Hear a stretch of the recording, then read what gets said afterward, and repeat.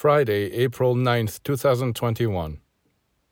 You must open yourself up in order to receive the beneficial influences around you. Heaven has poured out all its blessings in abundance, and if you fail to receive them, it is because your view of things is so limited that you have cut yourself off from the divine world. Then you complain, "Oh, nobody hears me. Nobody has come to help me.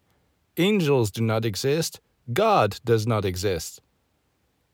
There you have it. Human beings create their own deplorable situations, and then they draw conclusions about the existence of God.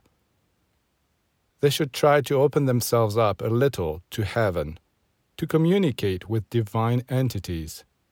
Then they would discover that these entities were there all along to support and enlighten them. It was simply up to them to seek this help. We do ourselves harm when we limit ourselves. So we must open up, expand ourselves. And then we will be filled with awe. We will feel the divine blessing that is always above and around us.